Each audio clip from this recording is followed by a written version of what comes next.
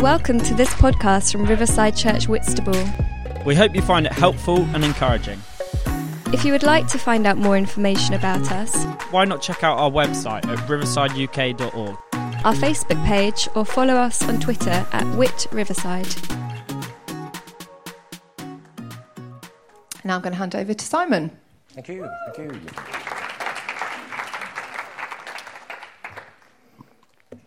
I've got a little bit of a cold, so I'll be in the low registers today. Hopefully you'll be able to hear me still. So we're moving through our Spirit-Led Living series. If you remember this graphic, the idea behind this graphic was the raindrops. I want you to think about how often it rains, quite a lot in the UK. And, God's presence is almost like the rain. It's so prevalent, it's so expansive, it touches everything. Maybe next time you see raindrops on the window of your car or raindrops on the window of your house, just think about God's kingdom coming and God's presence touching everything. And we get to be part of that wonderful, wonderful kingdom journey. So Jesus said, my Father's always at work, and I'm trying to discern that work. I'm trying to see what the Father's doing, and that's our job. So maybe next time it rains, just use that as a trigger to think about God's presence and how God is touching things, touching you, touching the people around you. We spent a few weeks, haven't we, looking at learning to listen. We spent a few weeks in the story of Jesus and the Samaritan woman at the well in John 4, and we looked at that whole narrative of how Jesus was describing a new day, a new normal. The kingdom was coming, had arrived with Jesus' presence, and God's presence was no longer restricted to geography or specific religious places like temples. It could be found anywhere. And God was looking for a Spirit-led people, a Spirit-filled people, a people who would connect with him by his Spirit because he is Spirit. We looked at the importance of vulnerability in responding to God, taking the risk, stepping out, responding to the leading of the Spirit, even when it feels scary or it feels risky. We get the stories when we step into that gap that God invites us into.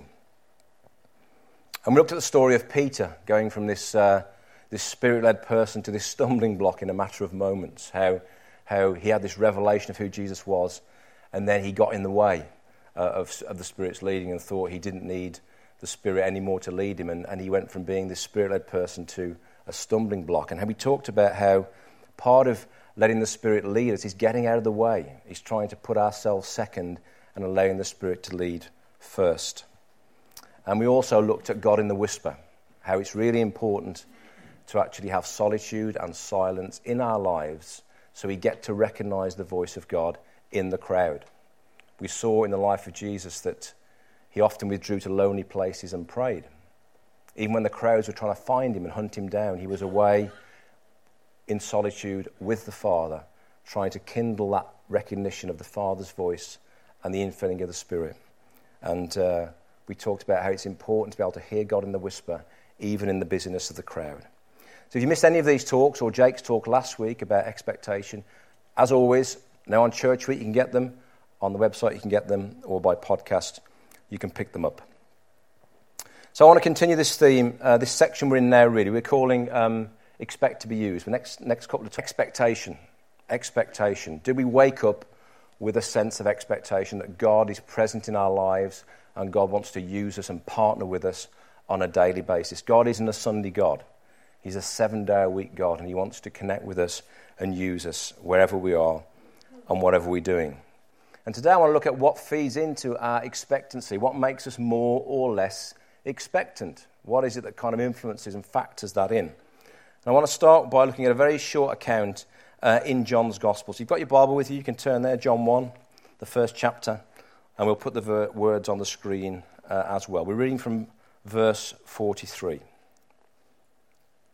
It says, the next day Jesus decided to leave for Galilee. Finding Philip, he said to him, follow me. Philip, like Andrew and Peter, was from the town of Bethsaida. Philip found Nathanael and told him, we have found the one Moses wrote about in the law, and about whom the prophets also wrote, Jesus of Nazareth, the son of Joseph. Nazareth? Can anything good come from there? Nathanael asked. Come and see, said Philip. When Jesus saw Nathanael approaching, he said of him, "Here truly is an Israelite in whom there is no deceit." "How do you know me?" Nathanael asked. Jesus answered, "I saw you while you were still under the fig tree before Philip called you." Then Nathanael declared, "Rabbi, you are the Son of God, you are the King of Israel." Jesus said, "You believe because I saw you under the fig tree? You will see greater things than that." He then added, "Very truly I tell you, you will see heaven open and the angel of God ascending and descending on the Son of Man." Nazareth. Can anything good come from there? We first arrived in this area 4 years ago to this weekend. So when we first arrived here, we had no idea what the area was like. We had no idea what the different districts or the boroughs or the towns. And so we go around and we'd ask people about different parts of the county. And we got some really interesting responses. You know, the people in Whitstable didn't have a high opinion of Herne Bay. Boo. They had a less high opinion of Stud Hill. Boo. What do you think came up the worst in terms of opinion around here? Sheppey. Sheppey got the worst rap. Don't go to Sheppey. Don't cross the water to Sheppey. You'll never come back. Don't go. Poor old Sheppey. Sheppey was like, can anything good come out of Sheppey? No, is the answer. No way. Don't. All sorts of weird and wonderful stories about the people on Sheppey. Well, people on Sheppey. And so poor old Sheppey got this terrible, terrible rap. And, you know, we were amazed at how people's opinions were formed about different parts of the county. And it seems from this text that Nathanael had a similar view of Nazareth as many people did of Sheppey. You know, can anything good come out of Nazareth? He had this really poor opinion of this small Galilean town. We don't know why his expectations were so low. They're not revealed in the scriptures. But he shows us that our expectation can flow out of two things. I think it can flow out of our perspective and our prejudice. Can really influence our expectation. And when we think about our perspective, we can think about things like our theology and our identity. Can really influence our perspective on something. Our theology, what we think about God, and our identity, what we think about ourselves. When I was a young follower of Jesus, back in my early 20s, I worked with another guy who was a follower of Jesus, but he had a different perspective to me. He was what I now know to be a cessationist. Now, a cessationist believes that the gifts of the Spirit ended at the end of the apostolic age. So when all the apostles died, the gifts of the Spirit died with them because the church had been formed and the church was finished. Now, I was a young believer and I was very excited about all the possibilities about what God could do. I was reading the Gospels and seeing all the works of power, healing by John Wimber. And my perspective of what God would do and could do was completely different to his perspective. He had more of a sort of stoic attitude. The church was like a bastion that kind of had to survive until the end of the age. It kind of had to sort of pull the drawbridge up and sort of survive and repel the advance of the world and somehow survive to the end of the age. Whereas my perspective was the kingdom was advancing and taking back ground, and we were plundering the enemy, and transformation was happening. When we were on the advance, we were on the leading edge of what God was doing. And so that meant that I believed that God wanted to use me as part of that kingdom advance.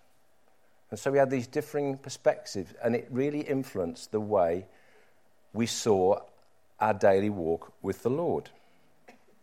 And our understanding of theology is really important when it comes to our expectation of what we believe God will do with us on a daily basis. In the Vineyard, we have an expectation around the kingdom of God, an understanding around the kingdom of God, a theology of the coming kingdom. And I want to quickly unpack that today, just to recap. So we can see or believe that there's two realms coexisting. There's the earthly realm, the present age that we live in. This is the natural bit of the naturally supernatural. This is the part that we experience every day, the normal, the earthly realm. And coexisting with that and And coming in is the future age, the heavenly realm. When Jesus said, let your kingdom come and your will be done, as he taught the disciples to pray, he was drawing and reaching into the future age, the heavenly realm, the fullness of the kingdom. And these two exist simultaneously. And when Jesus came, he inaugurated the kingdom. He launched the kingdom. He arrived and said, the kingdom of God has come upon you. When I heal you, when I cast out demons, the kingdom of God has come upon you. The future age broke into the present age, and the kingdom began to advance, and there was healing and transformation and good news. The good news is, the gospel, the good news is, the future kingdom is coming. The future kingdom is coming. Jesus said in Luke 4:43, I must preach the good news, the kingdom of God, to the other towns, because that's why I was sent. So Jesus came declaring the inauguration of the kingdom. So there was power to heal. The forgiveness was there. People could be reconnected with the Father. Jesus sent out the disciples in Luke 10. He said, when you enter a town and you're welcomed, heal the sick and tell them the kingdom of God is near to you. And so this is about kingdom perspective. And the fullness of the kingdom will only happen when Jesus returns again. Scripture tells that Jesus will return, and the fullness of the kingdom will come, and this present age will end, and the future age will be here in all its fullness. It's like when you go out for a meal and you have a starter. You're living in expectation of the main meal, aren't you? The main event. You've had your starter, but you're now looking forward to the consummation, the fullness of the main meal. So at Christmas, you have your few bits and pieces. You're looking forward to your main Christmas dinner. You're looking forward to the main event. And so this is what we look forward to in Scripture. We look forward to the consummation of the kingdom and the fullness of the kingdom coming. But at the moment, we live in this interim age. We live in between the two ages, where evil is still present and the kingdom is breaking in. These two things are coexisting side by side. So when we pray, let your kingdom come, your will be done, we're saying, God, can you draw down from the future age into the present age? Can you bring the healing and the restoration of the future age into the present age? Because the future age will be a time when there's no sin, there's no pain. And we look forward to that time. But at the moment, these two things coexist side by side. And why is this important? Because it changes our perspective. This is how we understand kingdom. We live in this time in between the two. We live smack bang here, in between the two. This is the age of the church. This is the church age. And the church age isn't just we establish church and we pull the drawbridge up and we hold tough until Jesus comes again. The church age is the advance of the kingdom. The church is an instrument used for the expansion of the kingdom. And the church is made up of us. Nobody else. Us. So we become these kingdom agents. We become these people who have expectation that God is going to use us. And so when we say, come Holy Spirit, we say, God, will you bring in the future into the present? And that theology alters our perspective. It changes our expectation about where and how God can use us. And so if we have this perspective, when we say, God, come Holy Spirit, when we say, let your kingdom come, we expect some of that future deposit to come down into the present through us and in us. And so when I pray for someone, I pray with my eyes open because I expect some of the kingdom to come on that person. I expect to see some of that future age present itself in the life of that person.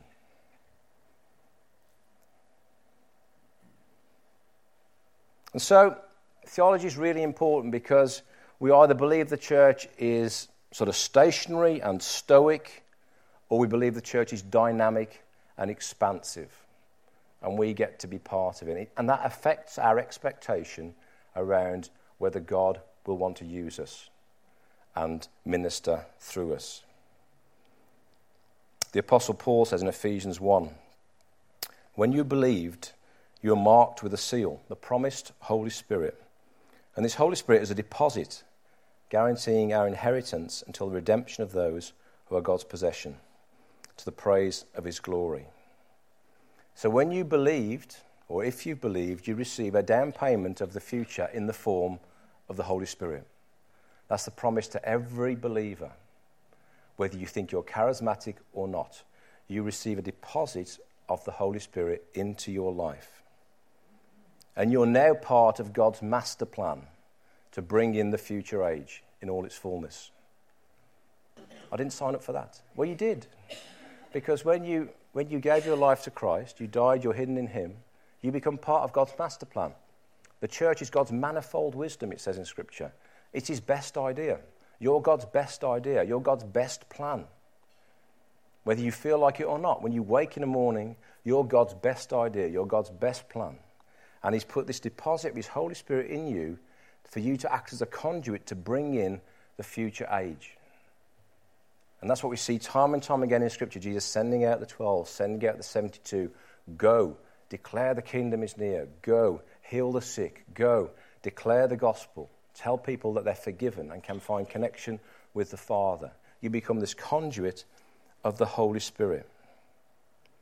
You're now part of God's master plan. And so this perspective is a really key part that will influence your expectation. Amen? Because if you wake up in the morning thinking, I'm a kingdom agent, then it changes your idea about whether or not God will want to use you that day.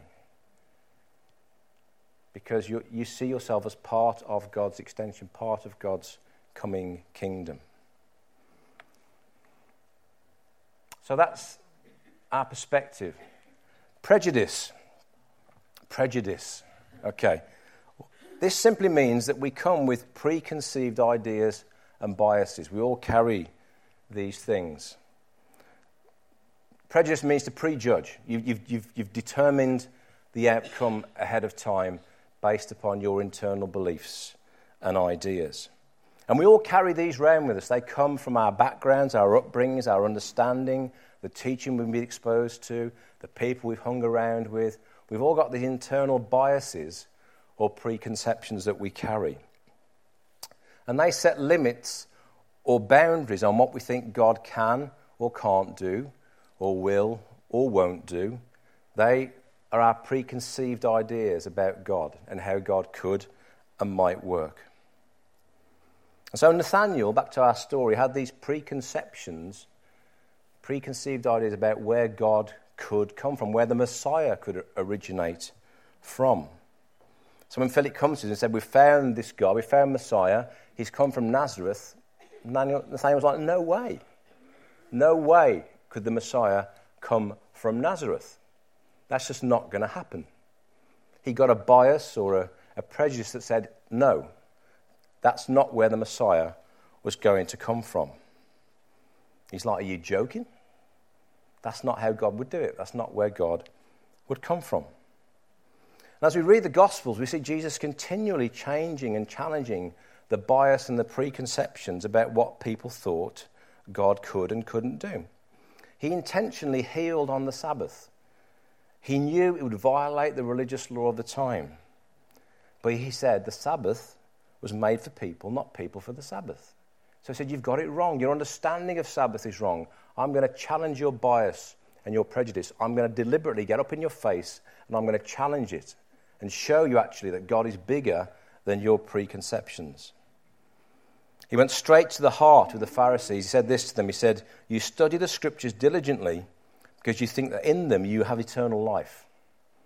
These are the very Scriptures that testify about me, yet you refuse to come to me to have life.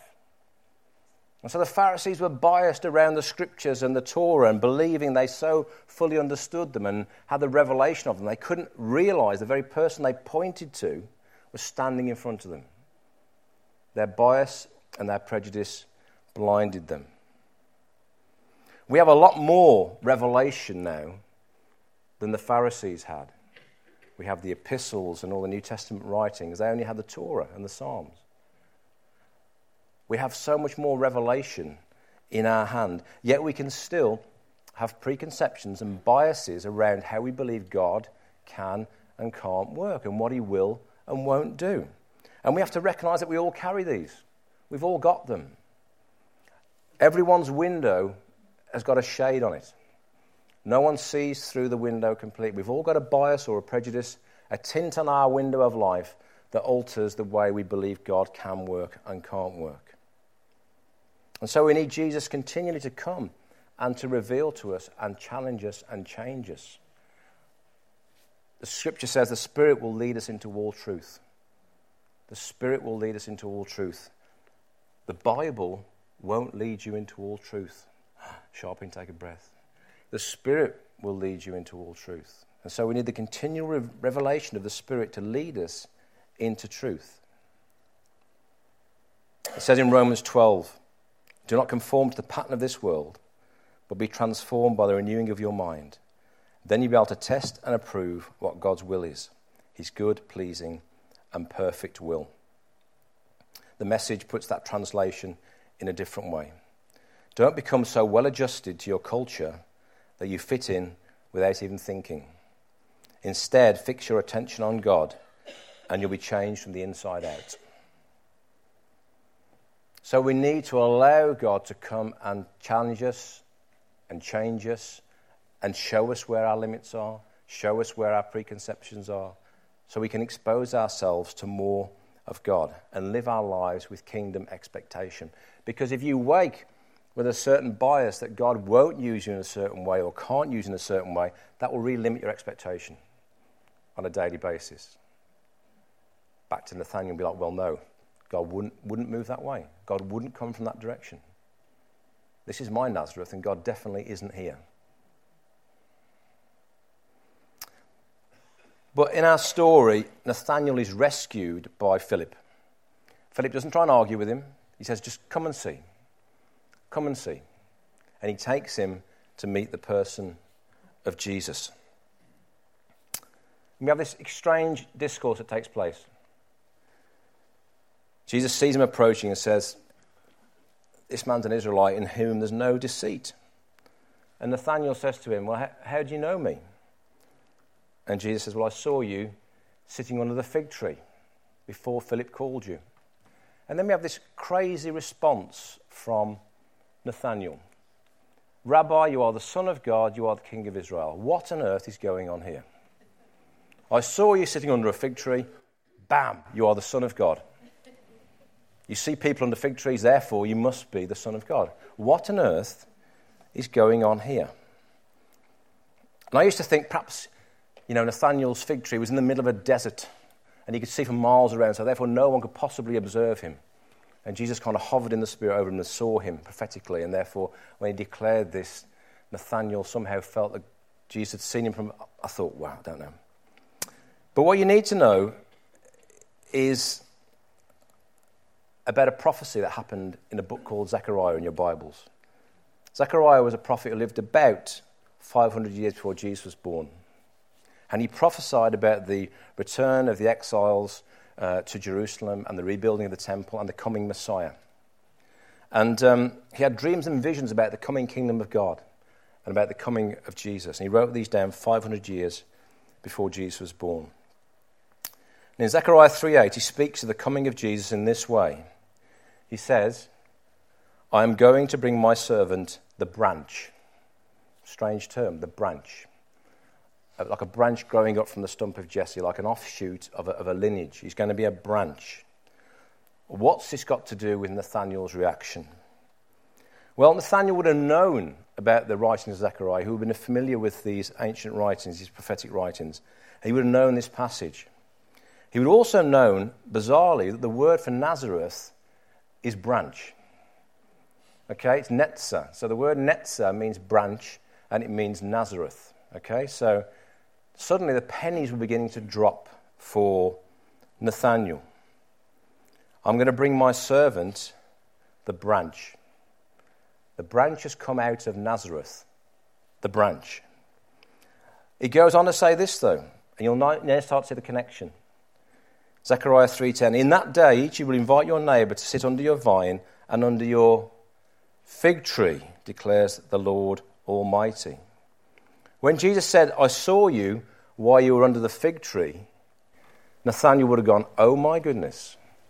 On that day, the branch will come and everyone will be sitting under vines and fig trees. And he has this extraordinary revelation, this coming together that shatters his perspectives and his prejudices, and suddenly he realizes he's in the presence of the Son of God. This fresh revelation completely changes his expectation of who the person is that Philip's invited him to come and see. He's now standing in the presence of Jesus. What I love about this story is it's Philip who rescues Nathanael from his cynicism, isn't it? We all need Philips in our life to say, just come and see. Just come and see. Because sometimes we get stuck in our stuff, we get stuck in our bias, we get stuck in our perspective, we get stuck in our theology, we get stuck in our past, our experiences. And sometimes we just need a Philip just say, well, just come and see. Just, okay, I know you're hurting, I know you're in pain, I know you don't believe, I know whatever. But just come with me, just come and see. Let me take you into the presence of God. Let me take you. We need Philips to invite us into the presence of God. We've all got those people in our lives. Sometimes they wind us up and they annoy us, they irritate us. But we need those people to say, okay, just come. Just come and see. Just come into the presence of God one more time. Come and get fresh revelation into your situation. Come and see. And so Philip, he invites Nathanael. And Nathanael has this incredible moment of revelation about who it is that's come out of Nazareth, the branch, who saw him under the fig tree, the fulfillment of the prophetic word, that this is the time of the Messiah. This is the time of the coming kingdom. And then Jesus said this incredible thing to him. He says, you believe, because I told you I saw you under the fig tree, you'll see greater things than that. Very truly I tell you, you'll see heaven open and the angels of God ascending and descending on the Son of Man. You'll see greater things. That's the promise to every believer who's part of the kingdom. You will see greater things. You'll see greater things. Yes, you believe I'm the Messiah. Yes, you've had a revelation. But guess what? You're going to see heaven opened. You're going to see the future kingdom being poured into the present age. That's what this means about angels ascending and descending. It's like there's a stairway being opened between heaven and earth, and the two are now connected because the kingdom has begun. The kingdom is arriving. It's being poured forth upon the earth. And that changes everything. It changes our expectation. It changes our understanding. It changes our belief that God can use you and me on a daily basis to act like this conduit that brings down the kingdom.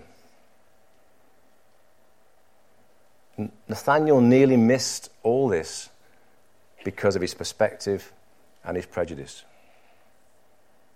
Can anything good come out of Nazareth? And what's your Nazareth today? What's your Nazareth today? What situation do you look at and think, can anything good come out of that? Perhaps it's a person. Perhaps it's a relationship. Perhaps it's a situation. Perhaps it's a mindset. Can anything good? And Jesus said, I can show you a fresh revelation. I can give that expectation to you again. We all need to come and see and rediscover Jesus for ourselves. You might be so familiar with this that you're missing the person of Jesus. The Pharisees could drive a nail through the scrolls of the Old Testament and tell you every single word the nail would hit on the way through the pages. That's how well they knew their ancient writings. But they still missed the person of Jesus who was standing in front of them. Every signpost pointed to him and they couldn't see him. And sometimes our perspective around church and religion and even Jesus obscures the reality of the Spirit of God at work in our lives. So we need to come and see. We need to allow the Spirit to invite us, friends to invite us back into the presence of God. So we get to see the greater things. If your revelation starts with you're the Son of God, you're the King of Israel, it's going to change your expectation. It's going to change what you expect on a daily basis. You're going to wake with fresh expectation that you're this kingdom conduit that God wants to use to bring in the future age. Let's stand together. Thank you for listening.